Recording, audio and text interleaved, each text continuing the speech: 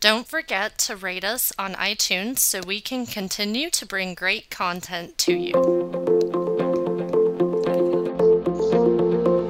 afternoon, everyone, and thank you for joining us. My name is Robin Maggio, and I'd like to welcome you to our webcast as my high school student ready for college and as my college student ready to go back. Today's webcast is part of CHADD's National Resource Center on ADHD's Ask the Expert series. The NRC is funded by the U.S. Centers for Disease Control and Prevention and provides reliable, science-based information about current medical research and ADHD management. We have health information specialists available Monday through Friday between 1 and 5 p.m. Eastern Time. You can reach them at 800-233-4050. It's a pleasure to introduce today's expert, Dr. Ari Tuckman. Dr. Tuckman, a clinical psychologist, has given more than 300 presentations. He's the author of 3 books, Understand Your Brain, Get More Done, More Attention, Less Deficit, and Integrative Treatment for Adult ADHD. His More Attention, Less Deficit podcast has more than 100 episodes and has had almost 2 million downloads. He is in private practice in Westchester, Pennsylvania, a board member of CHADD, and co-chair of the CHADD Conference Committee. Again, we're pleased to welcome Dr. Tuckman. Hi there. It is great to be here, and this is a topic that I get a lot in my office. Often it's, the parents of high school seniors. Hopefully it's not in the summer before they're about to go away that this comes up, but preferably it's the parents of high school juniors or even sophomores. So that gives us some time to sort of work on this. So, as part of my practice, I see not only high school students who are looking towards going away to college, but I also see what I call sort of the wayward college students, meaning the folks who went off to college and for some combination of reasons, somewhere between a semester or 3 or 4, things just aren't working out. And either the school asks them to take time off or the parents say this isn't working and the parents say you got to take some time off. And then they come back home and everybody's kind of rather distraught about that whole thing. And then the goal is to try to figure out what happened and how do we get things back on track. Now, the good news is that often for these wayward college students, the story has a happy ending. It just sort of sucks in the middle, right? So the goal for today is to help the parents of high school students basically skip that bad part in the middle. But also for the parents of college students, or if you're a parent of a high school student who finds yourself the parent of one of these college students in some years down the road, to know what you can do about it, that it is not at all the end of the world, and that this is a learning opportunity and that things really can work out better in the end. So that's what we're going to talk about. So let's kind of go through the slides here. There's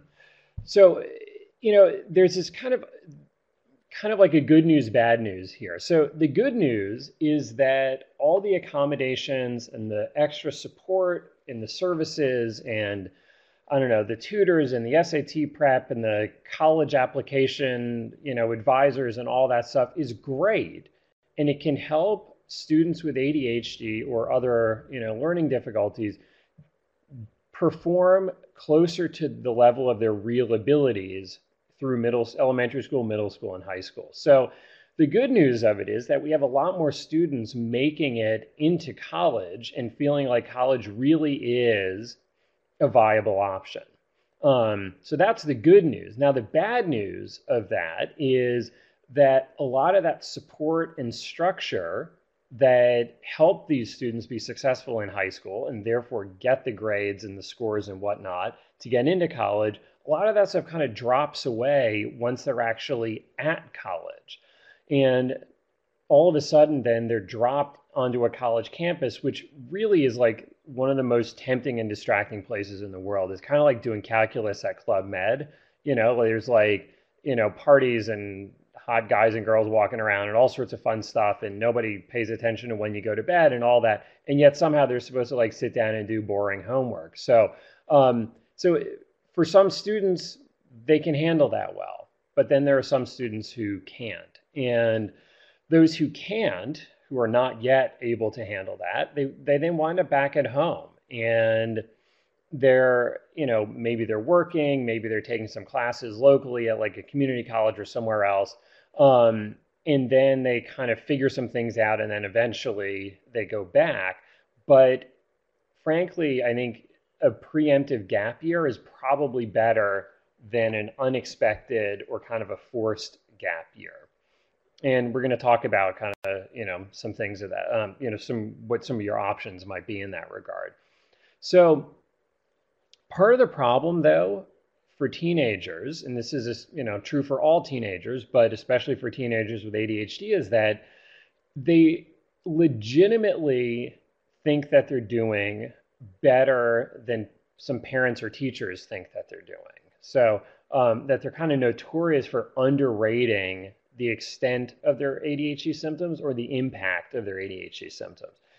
So in my office, it looks like this: me asking the teenager, "Hey, how's it going?" "Oh, pretty good, no problem." And then I ask Mom, "So how's it going? Did he mention he has 3Ds?" Right? And I'm sure a lot of our listeners here can relate to that little scenario.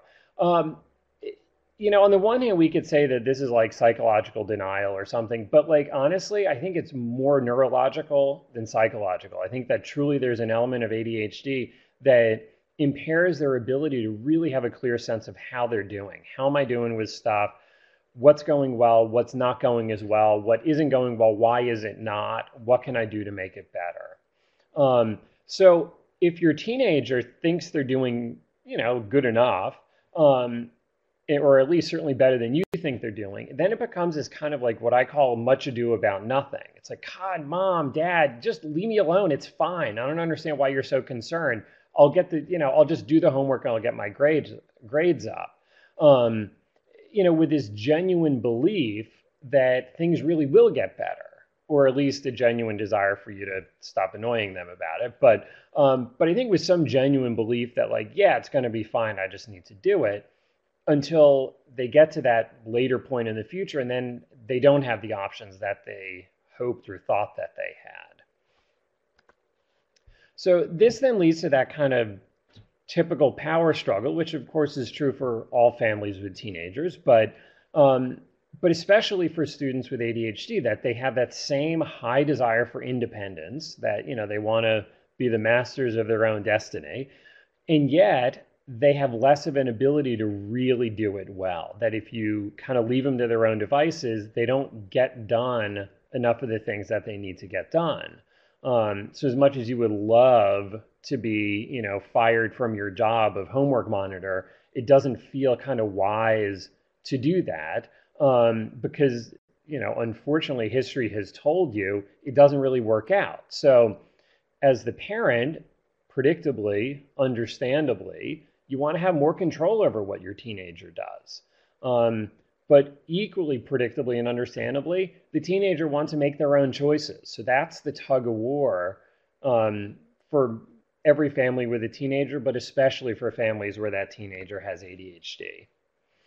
So the goal then, as the parent of one of these teenagers, which really I think is true for the parents of every teenager who's looking to go away to college, is to really have some very clear conversations about what it is that you need to see to feel confident that if we dumped you and a bunch of, suitcases on some college campus somewhere, that would be a positive experience for you, that you would enjoy it, you would do well, you would manage to get the grades, etc., to keep yourself there for the next semester.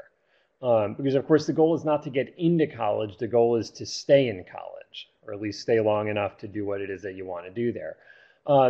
So when it comes to talking specifically about what it is that you need to see, I think you need to be really kind of, again, like specific about it. So it can't be you need to get better grades, because I don't quite know what does better mean. Now we're going to argue about whether B minuses are better enough, whether C's are okay, whether colleges, but that's gym. Really, colleges don't care about gym, but maybe they do. I don't know. And now we're having a debate about opinions.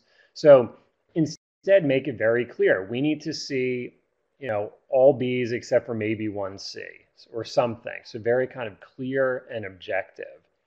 And to really focus on what matters most, meaning probably if we're talking about, a kid going away to college, we're talking about grades, really, like how are they handling their grades?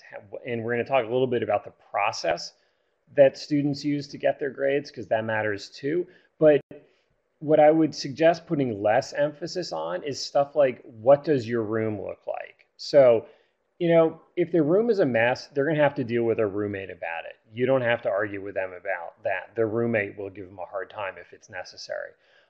Stuff like making their bed. I don't know, this is like my personal bias here, but like, seriously, if the biggest problem you have with your teenager is that they don't make their bed in the morning, your life is way too easy. So let's really focus on the things that matter the most, which is stuff related to grades, is stuff related to safety, is stuff related to, I don't know, respect and personal integrity. And that means letting some of the less important things go so you can focus on the things that matter the most. And then to create really kind of concrete requirements. Like, if you want more freedom, then this is what needs to happen. If you want me to stop checking your homework, here's what I need to see for this many times when I do check your homework. So start this process early and keep talking about it. This is not something that you just talk about the summer after graduation. I mentioned that the process is important also. So what I mean is this, not just what grade did you get on that paper, right? That's the outcome. What grade did you get? But how did you get the grade? And if you had a 5-page paper due on Friday, and you kind of worked on a little bit on Tuesday, and then you did some more writing on Wednesday, and you polished it up on Thursday, and then you handed it in, and by the way, you got to bed on time every night, that's one way to get a B on a paper. Another way to get a B on a paper is to forget that you have it until Thursday night, and then in a panic, stay up till 1 a.m, and because you're smart and maybe a good writer, you can manage to kind of cobble together a paper that gets you a B. So on the one hand, as far as the college is concerned, I mean, a B is a B however you got it. But the difference is the student who worked on that paper for 3 days and got a B on it, I'd bet a lot more money on that kid being successful in college than I would bet on the student who scrambled at the last minute, forgot he had it, maybe needed to get an extension, or just barely managed to kind of scrape it together before the deadline. And the problem with having that bad process is that when the demands scale up in college, when you have more to do and less structure and less oversight, a bad process is less likely to scale up well, as opposed to having a good process is more likely to work out well when the demands go up. A good process also makes you less dependent on good luck and, enough stars aligning that, like, oh, thank God this was a topic I knew something about, or I was able to find this really great website that had all the information I needed. So an analogy I use here is this, that if I went to the bar tonight and I got completely just like hammered out of my head, but then I drove my home, managed to not get arrested, and I didn't kill anybody on the way. Now, if we look at the outcome, frankly, it worked out fine, right? No problem. No harm, no foul. I don't understand why you're giving me such a hard time about drunk driving. Clearly, I'm good at it. And I think you just need to chill out, because this whole drunk driving thing, I think, is frankly kind of overrated, because look at that. It worked out fine.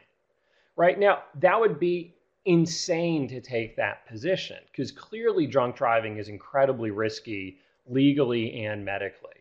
But it's really no different than waiting to the last minute to scramble together a paper and hoping that it works out, right? So you can get away with it. Like, you can do a decent amount of drunk driving, unfortunately, before something terrible happens, but that doesn't mean that you should continue to do it. So by the same token, a student who uses really bad processes or relies on a lot of annoying and reminding and bugging from you to get things done is probably not going to do as well independently on a college campus. So this has to do with not just sort of daily stuff like getting into bed, getting out of bed, getting to school on time, doing homework, getting to work, remembering to bring things to and from school, et cetera, but also the whole kind of college application process. Like, how does a student handle the process of applying to schools? How do they handle, taking SATs and study courses and stuff like that? And, for a lot of these students, that whole college application process is somewhat kind of diagnostic or maybe predictive of how they're going to do in college. So if they don't handle that process well, that is not a good sign for how they're going to handle actually being at some college somewhere. I spend a lot of time talking with my clients, teenagers and adults, about like basic kind of lifestyle stuff. So things like, it's all that boring stuff that we should all do better and whatever, but it's true. So like getting enough sleep, eating something that looks remotely like a healthy diet, exercising sometimes, stress management. In the case of teenagers, maybe more so, like manageable substance abuse. I won't say no substance abuse because I'm not that naive, but hopefully like manageable substance use. How do they handle media and social media and cell phones and whatever? Balancing work and play so that they get enough of each. Unfortunately, having ADHD, especially if it's poorly managed, makes it harder to manage all these lifestyle factors, which then contribute to this person performing worse. So if you were distractible and forgetful, on 8 hours of sleep, you're going to be even more distractible and forgetful on 5 hours of sleep. So it just makes that bad situation worse in terms of cognitively, in terms of their intellectual abilities, emotionally more irritable, less well-balanced, more kind of emotionally impulsive, psychologically in terms of feeling more anxious or depressed or hopeless, socially in terms of how they respond to others. So as much as these lifestyle factors can take away from performance, they're a major point of intervention. There's a lot to be gained from even partial progress on this one. So, so keep beating on that drum is what I'm saying. Also for these students, because I'd mentioned that they tend to sort of underestimate the struggles that they're having and think that they're doing fine. Because they don't feel that they need the help, they, as a result, sort of resist the interventions because, like, they don't need it. So part of preparing your teen for college or independent living in general is to help them understand their ADHD. Obviously not to make them feel bad about it, but to just sort of understand it, because for all of us, accurate self-knowledge is a key component to success. So we all have to figure out, what am I good at? What am I not as good at? What do I enjoy? What do I not enjoy?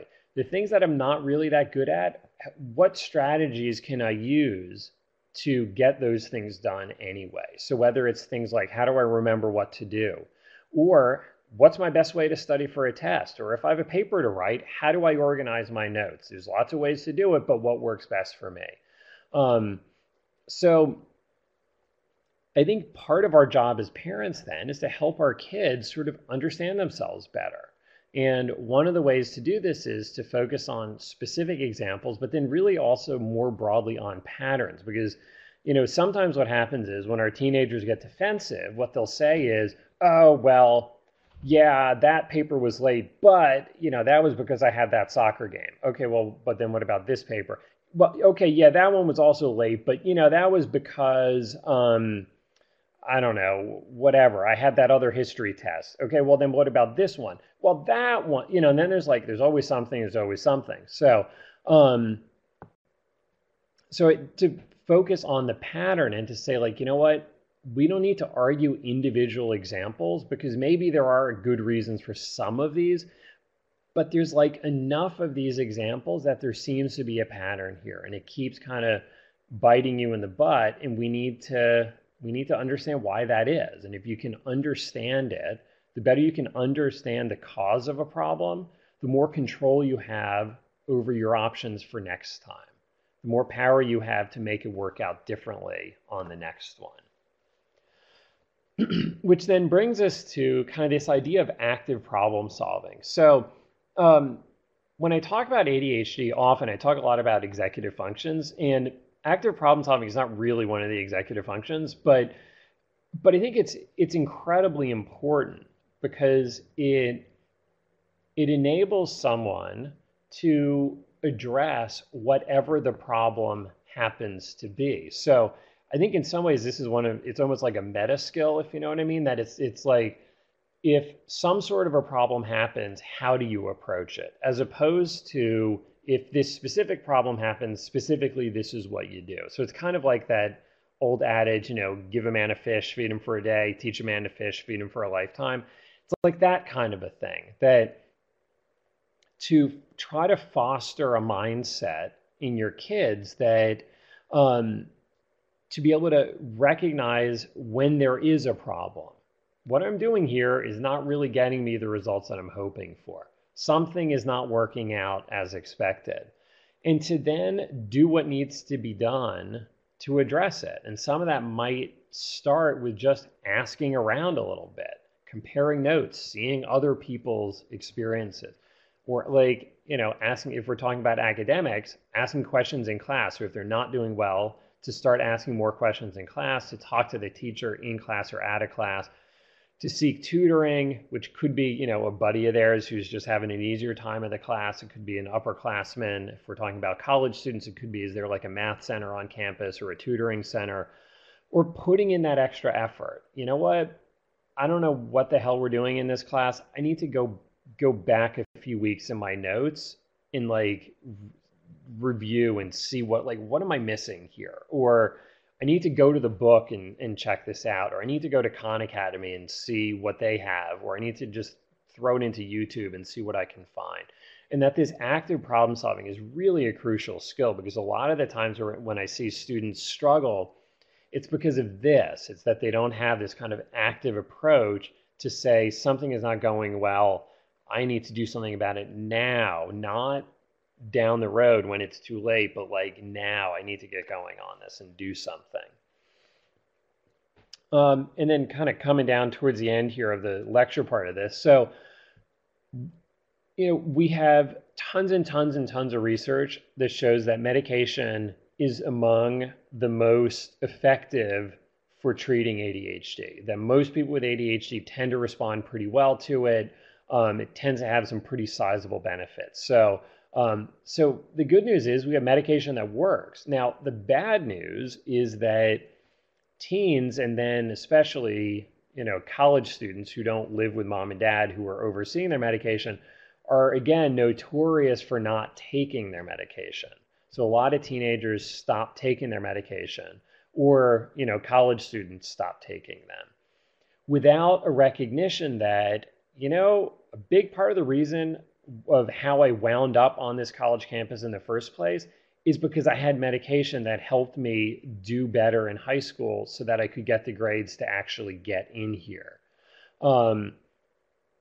Some of these students, they just don't see the need, kind of like we talked about. It's like, I'm fine. I don't know why I need this medication.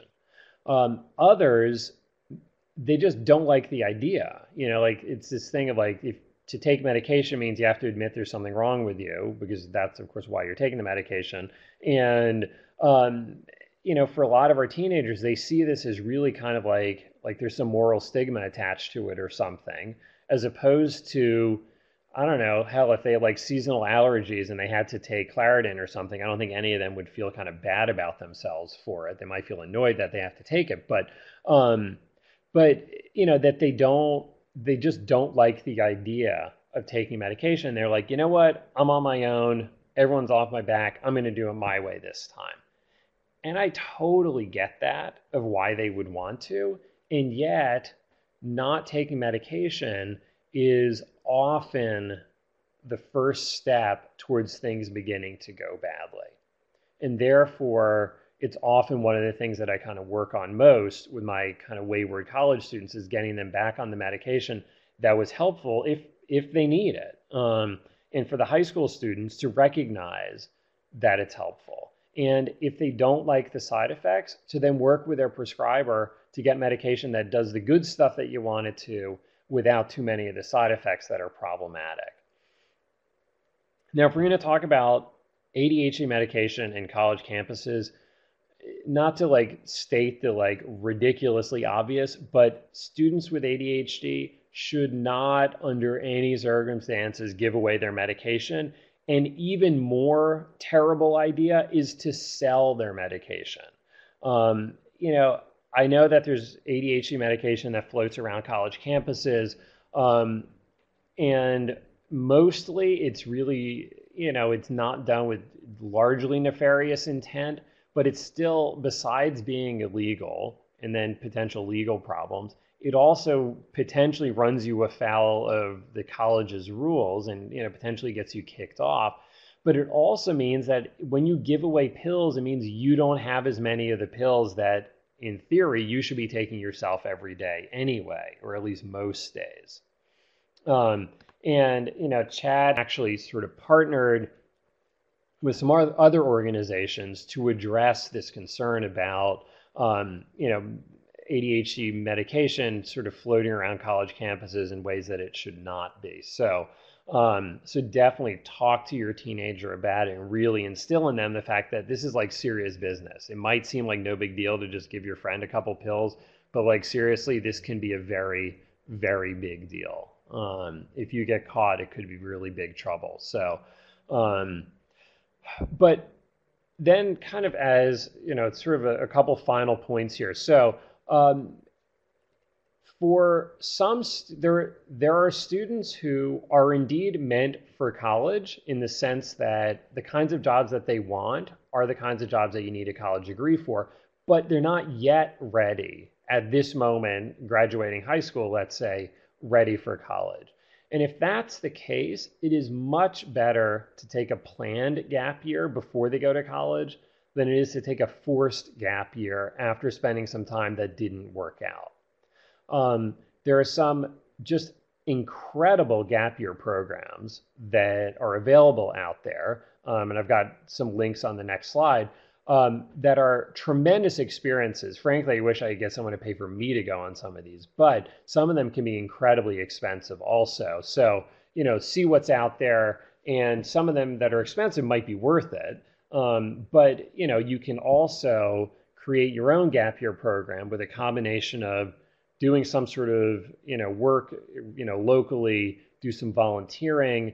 Now you don't get paid for volunteering, obviously, but it's probably much more meaningful work. It'll be more interesting because if it's not, you don't show up for free. And maybe also or taking some classes at some local college while you live at home. I have a saying, there's nothing like a crappy job to convince someone of the value of an education. So working at, Target or, I don't know, around here we have Wawa or 7-Eleven or Circle K or whatever, working some crummy job is a good way to see that, oh yeah, this is why it's helpful to study. But what it does is it creates kind of a stepped transition from living at home, going to high school, to living in a dorm, being in college. That's a huge leap, and some students can't clear that all in one shot. So having a bit of a middle step where, yes, they have more freedom, and that's good, while they're living at home and working and taking classes or whatever, but they also have more responsibilities. So they have to get themselves up, they have to get themselves out, maybe they have to cook a meal or two a week, they have to do their laundry. So it's kind of like you're building towards that freedom and independence that they'll have on a college campus. So some additional resources here. So CPAM, which is the Coalition to Prevent ADHD Medication Misuse, at cpam.org, has some good information about, basically not sharing your medication. So if you want to scare your kids a little bit, that might be a good place to start. Some other options, like the JED Foundation has this program that's called Set to Go, and they've got a bunch of information on their website, so settogo.org, about kind of making that transition from high school to college. terms of gap year programs, obviously Google or whatever will bring you lots of options, but AmericanGap.org or TeenLife.com or StudyAbroad101.com all have good information, and those are the full links are on the slides there, which you can download. So that's kind of like a quick run through, but let's take some questions here.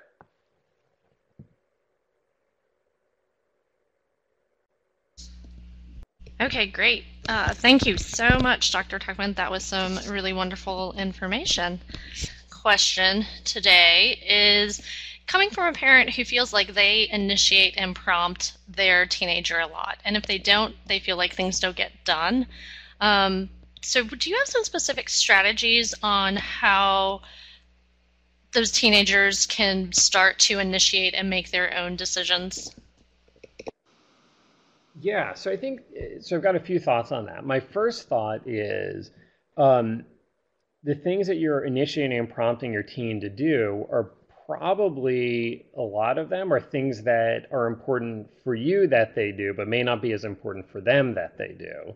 I'm not saying that's a reason why you shouldn't prompt them, but to just sort of be clear about like who's motivated to do what here.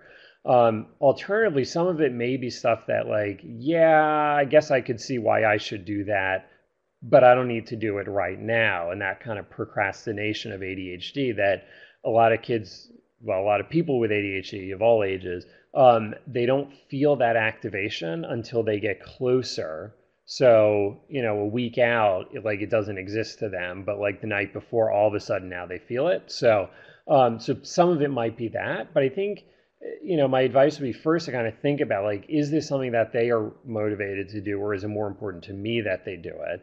But then have some conversations with them about like, okay, so here's the stuff that I feel needs to be done. Here's why I think it should be done. I don't really like bugging you about it, but it seems like if I don't, you don't really do it. So what do we do here? Like, how do we get me out of the business of having to bug you all the time with this? And to find out, what are some ways for them to be motivated about it. And, if these are things that are kind of like somewhat non-negotiable in the sense of like, I can't let you fail. Like, that's just not acceptable to me. Then you may just have to accept that you're going to have to do some bugging of them, but to have some conversations about it, kind of going back to what I was talking about before, of like, how do I know that you're ready for college? And to say, like, do not frame this as a threat, but to say, like, you know what, we are watching to see how you handle different things, to know that you are ready to go away to college, because for you to go away and it doesn't work out is not good for anybody. So, these are the kinds of things that we're watching to make an assessment about your readiness. And if you need to take some time off before you go away to college so it's a good experience, then that's what we're going to do. And that's okay. I mean, there's no shame in that. But if going away to college right after graduation is important to you, then these are some things that we need to work on. And that, again, it's part of many conversations that you're going to have over those years. Okay, great. Thank you. Along that same line, I know that grades sometimes are used as a way to motivate teenagers and college students. So what if your student doesn't see your grades as a motivation? How do you help make that connection, that has an effect on their future beyond school and college? Right. Yeah, so, for most of us as adults, we can see that abstract connection between these grades and getting into those colleges and then what follows. So, but, these students who aren't as motivated by grades may not see that connection, or this abstract, A is better than a B, than a C, than a D, just doesn't mean anything to them. It doesn't motivate them. So I think if that's the case, you need to step back a bit and talk with them about like, so let's talk about like, what colleges are you thinking about? And have them name some names, and then you just go online and you say, all right, let's take a look. Let's see what the average GPA, the average SAT, the average, class rank is for the kids who are getting into that school, and help them see how these grades now, even in freshman and sophomore year, directly connect into And to do some quick math, if they're like, oh, well, I can get my grades up later, I say, all right, well, let's see what your GPA is now. And let's do some quick math to figure out, you know, you're going to need to get 117% your last 4 semesters in order, or your last 4 quarters in order to get your GPA up to a 3.0. That seems unlikely. Um, and, so I think that that's part of it. But, it may also be that they just don't have as many options for college, but that they may be one of those people who does well in life, even if they don't do well in school. And as the parent, to not make yourself insane over the grades that they're getting. Great, thank you. We are going to change topics a little bit. We have some questions coming in about parents of current college students. So one who has a daughter who's had an unsuccessful freshman year and is saying that she wants to go back to school, but she hasn't really done anything to show them that she's ready. So as a parent, would you take that as a sign that their child isn't ready to go back, or how would you handle that situation?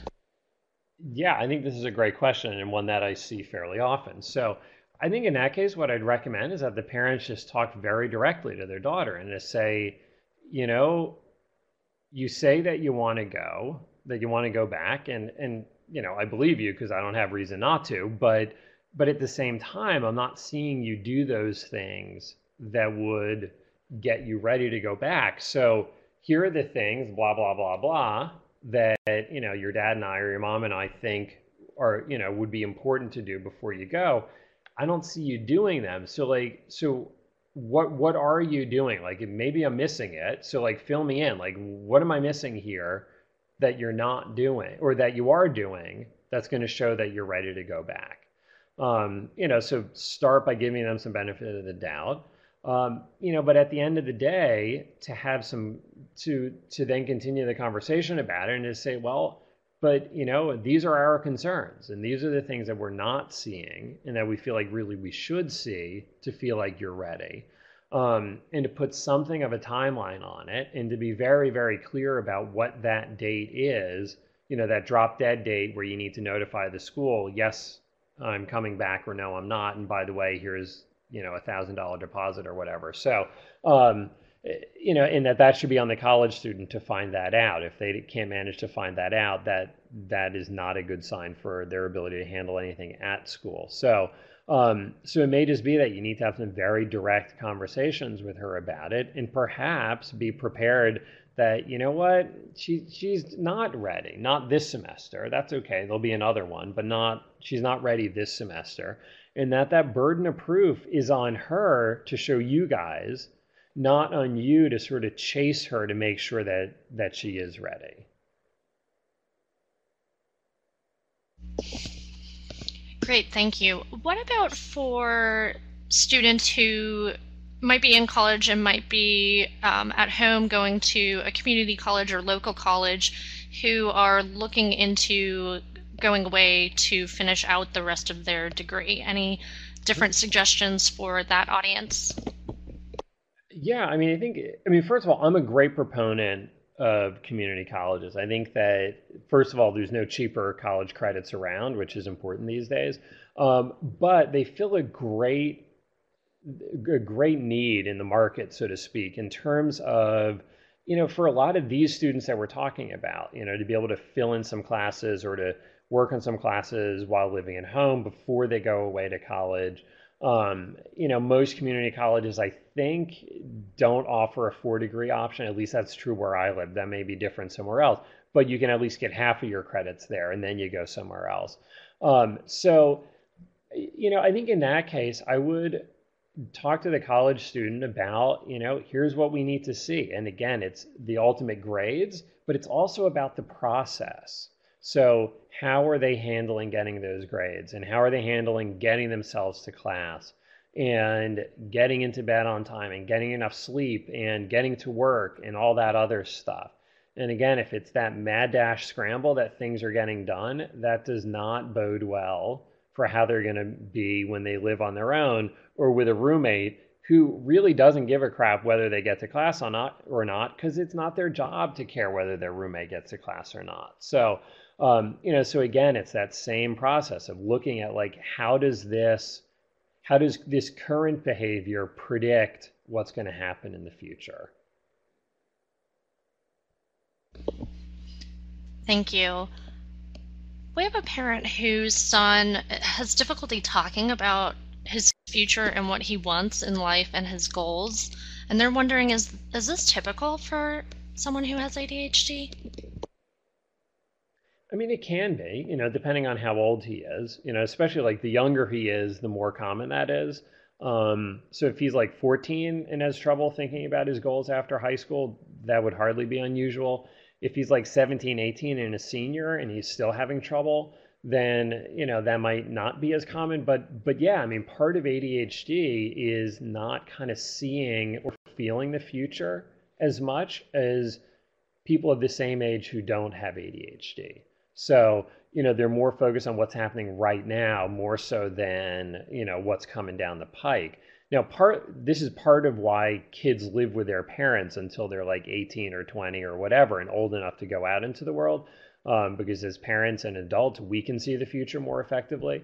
But, if he's really not thinking about the future, then my advice is you don't push him into the future. You don't push him into making decisions about the future too early.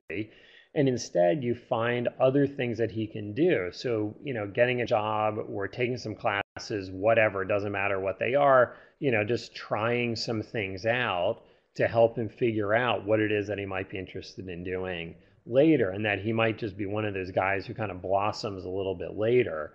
So instead of at 18, it's more like 19, 20, 21 that he sort of figures it out and then, makes it some of those big life choices. Great, thank you. Moving back onto high school students getting ready for college, we have a lot of questions about the gap year and taking that time off.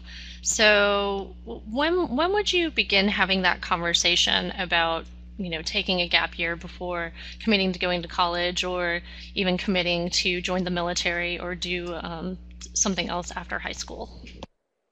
Right. So, my my recommendation on that is that you just sort of drop it in casually along the way. Not everybody goes straight to college right after high school. There's other things you can do also.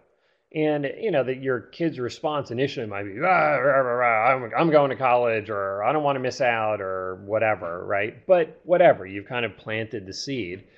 And then you sort of drop it in again, and then you drop it in again. And, if it really seems like, okay, this is not working out here in high school, or it's not working out well enough for me to feel confident to write a fat check to some college somewhere, that's then when you start talking about the gap year and, what all the options are, do a little bit of research and say like, oh, I found this one, you go snorkeling in the Bahamas every day and you study like, marine ecosystems or something. So, so it's something kind of appealing and interesting. And to talk about it as basically as a little bit of a detour to get them prepared for college so that they can really make it a good experience. That you want them to have a good experience in college, which means getting good enough grades to keep themselves in college. And that's where the gap year fits in. Now, you might need to talk to them a little bit about, well, what are we going to tell everyone? All my friends are going away to college. What are we going to tell them that I'm doing? And to make it clear, this is not a punishment. This doesn't mean that they're not smart enough for college. It doesn't mean whatever. It just means that, we're going to do something a little different here. And this is going to be pretty cool. So, you got to kind of sell it right, because especially for a teenager who might feel self-conscious about it, that could be the deal breaker right there. So you need to find a way for them to kind of finesse the language so that the social impact doesn't become the reason why they don't even think about looking at it. Great, thank you. And what about for parents who have sort of done all of this prep work, and their child is they're feeling ready to go to college, and they're on campus and they know that they have different support programs or services there. Do you have any suggestions for how they can make the best use of the services that might be available on campus? Right. Yeah, I think it's a matter of, I mean, first of all, having some really honest conversations about what services are available and your students' willingness to use them. Because, the sort of like, I don't know, there's this just sort of thing about these college services that, by the time a bunch of these students use it, it's like too late. They show up in the 13th week of the semester and it's like their fate has already been sealed at that point. So, to have some really kind of honest discussions with them about like, here, if we're going to send you off to campus, here's what we need to see. Like, this is what it's going to take for you to show up for the next semester. As a student, you have to convince an admissions department somewhere to let you in, and then you have to convince mom and or dad to pay for it and to sign off on it. But the same goes once you get into college. You got to convince the college that you got good enough grades to keep you there, and you got to convince mom and or dad, to continue to pay for it or to sign off on it or whatever. So part of that is to say, if we're going to do this college thing, it's with the understanding that you're going to be going to this, support center every week, and you're going to be doing this stuff that needs to be done there. Now, the problem is you don't really have any great way of verifying whether or not it's happening. But, if you make it clear that, like, look, if your grades are below this, we're not paying for another semester unless you can prove to us that you've been to that counseling center every week or whatever, So it's hard because, as the parent of a college student, you have much less awareness and much less access to the information about what's going on there. So you just try to have those conversations ahead of time and, really kind of emphasize honesty. And that, at the end of the day, if they're not going to the support center, you're going to see it in their grades. It will become obvious. This is far from the perfect crime because it will become known whether they went or not, because you're going to be able to see it in their grades. Great, thank you. Along those same lines of services, we have someone whose child receives therapy, and they're wondering, how do you transition to not only college but to also a new therapist? Suggestions for that? Yeah, it's hard because there's some college campuses that have great counseling centers, and they make it a priority to have enough therapists that their students can be seen. And then there are other colleges where it's like, you get 5 sessions a year and that's it. And by the way, there's a 4-month waiting list. So that would be something to kind of consider before you even choose a school, perhaps, or to find out, are there other options else, in the local community? Now, if you go to like NYU in the middle of New York City, I mean, you got obviously a million options right there. But if you're going somewhere else, there may not be easy local options. And especially as a freshman, if you don't have a car, you're really limited in terms of who you can get to. So, so that's something that you're going to need to kind of check in on and sort of plan ahead for, maybe.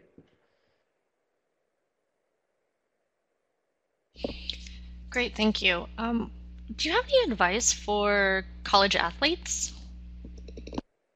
Yeah. I think in some ways, actually, being an athlete where you have a fairly rigorous schedule can actually be better. Ironically, there are some folks where the less they have to do, the less they actually get done. So having a very structured schedule where you have your classes and you have your workouts and you have your, I don't know, your running exercises and going to the gym and whatever, can actually really kind of structure their time and make them much, much more effective. Also, depending upon, I mean, I had this one college kid who did great at a Division I school when he was on the soccer team, and they had like lockdown study times. And then he transferred schools to another place that had no study times, and he totally struggled because he needed that lockdown study time. And then I've had athletes where this, supposed study time is basically like mandatory social hour because nobody's doing any work, but technically speaking, they're all within this study room from 6 to 8 or something, right? So you need to find out what the real deal is and not just what it's claimed to be. Another potential benefit is an athlete might have the coach might get some regular reports about which students are eligible or not, and will then put some pressure on. Or just in general, this for the student themselves, knowing that like, oh man, if I get below a B minus, then I'm not going to be able to play this weekend, provides a much more immediate motivation compared to 14 weeks from now, I may get a bad grade. It's too far away. We kind of talked about folks with ADHD not feeling the future as well. It's like by the time they feel it, it's like too long into the semester and too much has been set in stone already. So being an athlete can be a great distraction, but it can also provide some good structure. So I think it's really about the details there of how that's going to work out. Great, thank you.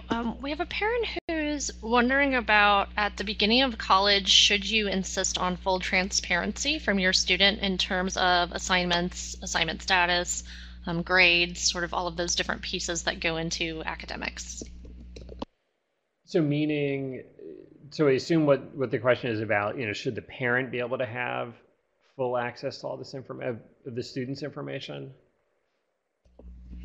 Yes, is it a good idea? Is it a good idea for their parent to have full access to all of that information?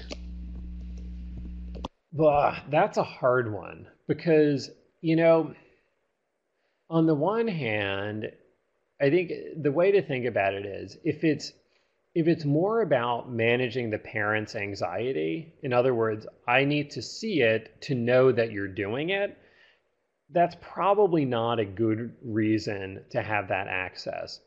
On the other hand, if you have a student where you really are concerned, where it's kind of like, what, with oversight, I think you could probably be successful in college, but without it, I don't know if you will be. If that's part of the bargain, that's part of the agreement that's made is, okay, we will send you off, but here's the deal. We have to have your logins and stuff to the, grade portals to see how you're doing. Then, maybe that's part of the deal. But, my advice there is that you sort of fade it out as appropriate, meaning that maybe initially you check more, and then as you see that, they're doing fine, then you begin to check less. And, you kind of back off and let them manage it on their own. My advice to students when it comes to parents checking their grades or checking their cell phones or whatever, my advice is make it incredibly boring for your parents to check your stuff. And boring means nothing exciting and problematic to be seen here. Move on, please. In that, if mom and dad get bored of because they don't see anything interesting, they're going to not check as much. That's just human nature. So, so to make a point then of, thinking about what is the right amount of checking? Am I doing this so that I can sleep at night, or am I doing this to make sure that my student really is doing what they need to do, and that we're sort of jumping onto things early before it's a problem? Great, thank you. We'll probably get one or two more questions here. So what if your teen wants to go to a large party school rather than a school that, as a parent, has more services and will do a better job with students who have ADHD? Right. Not an uncommon question. So I think you need to talk to your kid about, what's your motivation for picking this school? Why this school rather than that school? What do you imagine college is going to be like? How do you see yourself handling those temptations of being at a big party school? Let's not be naive about why they want to go there, but to ask them directly, why that school? What are your problems with the other school? Sort of find out where they stand on it to kind of make your case for the smaller school. Um, and, to have, but to tie then this conversation back to their current and recent behavior. So not like going back to freshman year, but based on how you've been handling da da da da da, that kind of gives me some concerns that in a really entertaining, distracting environment, that you're not going to be able to handle it well. Um, and that, we may need to, and that if it doesn't work out well, that you're going to be back here in like a semester. And that means kind of a waste of money. It means you're going to feel bad about it. It means that you're then going to have to figure out what to do while you're home. Are we really willing to take that chance? And then it becomes on them, again, burden of proof on them to prove to you between now and when a deposit gets sent off to whatever school they're going to go to, like that burden of proof is on them to show you that they're ready to handle it. But, it may be that, and this is kind of your last option, but, and maybe you just got to drop the veto bomb on them and say, like, you know what? I understand why you would want to go to that school. I do not think that would be a good idea. I cannot, sign on to that. It's like if they said, I want to get a tattoo on my face, would you then be like, oh, well, who am I to judge? So, to really sort of, to just say, like, I'm not going to do it. Like, I cannot in good conscience let you do that. So instead, if you go either to the local school or you go to this other smaller school and you get, whatever GPA, if you can show us you can handle it there, then I will entertain a conversation about you transferring to this other bigger school. But as of right now, I don't feel like I've seen the track record to convince me that this is a good idea. Okay, thank you. And last question today. So what if, as a parent, your child has gone to college, community college, four-year college, comes back, taking off a semester, but your fears or your sense is that they're never going to want to go back to college? How do you help parents through that situation? Yeah, and that's a common fear. But I think that, first of all, a lot of the kids who don't go back to college, or the ones who say, oh, I want to take some time off and then I'm going to go to college, they didn't want to go to college in the first place, but they just didn't feel that they could say, I don't want to go to college.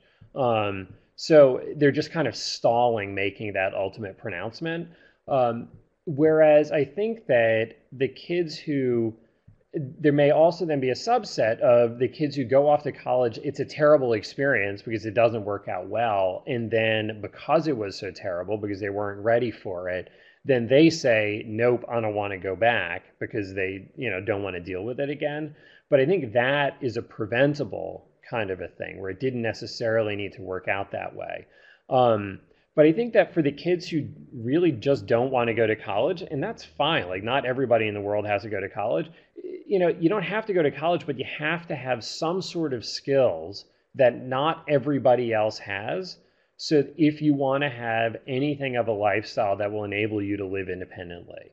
So, there's lots of jobs you can get that are great jobs that pay well, that have a satisfying, life, that don't involve a college degree. And frankly, having a bunch of college debt and then to do one of those other things is really no blessing. So I think to help them figure out like what else, if not college, then what else is it going to be? And that may be a process that takes a little bit of time, but that's okay. Parenting takes a while sometimes.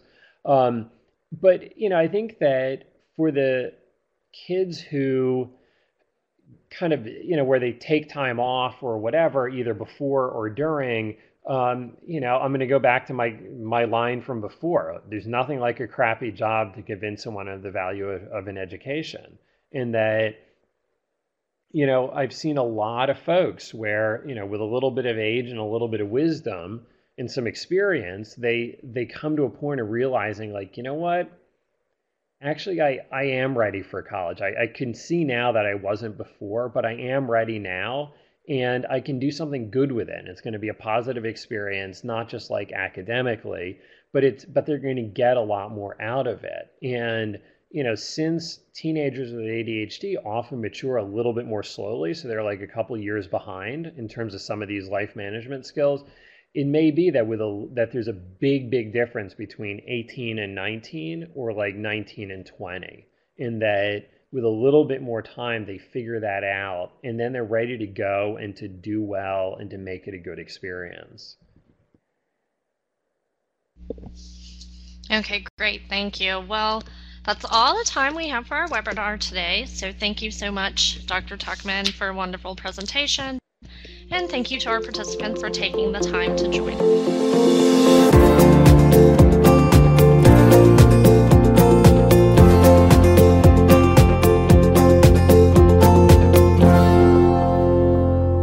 ADHD challenges continue into adulthood for 35 to 65% of children with ADHD.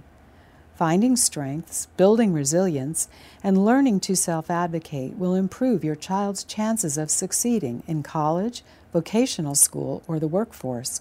Learn how to prepare your child for life beyond high school at www.help4adhd.org. That's www.help4adhd.org.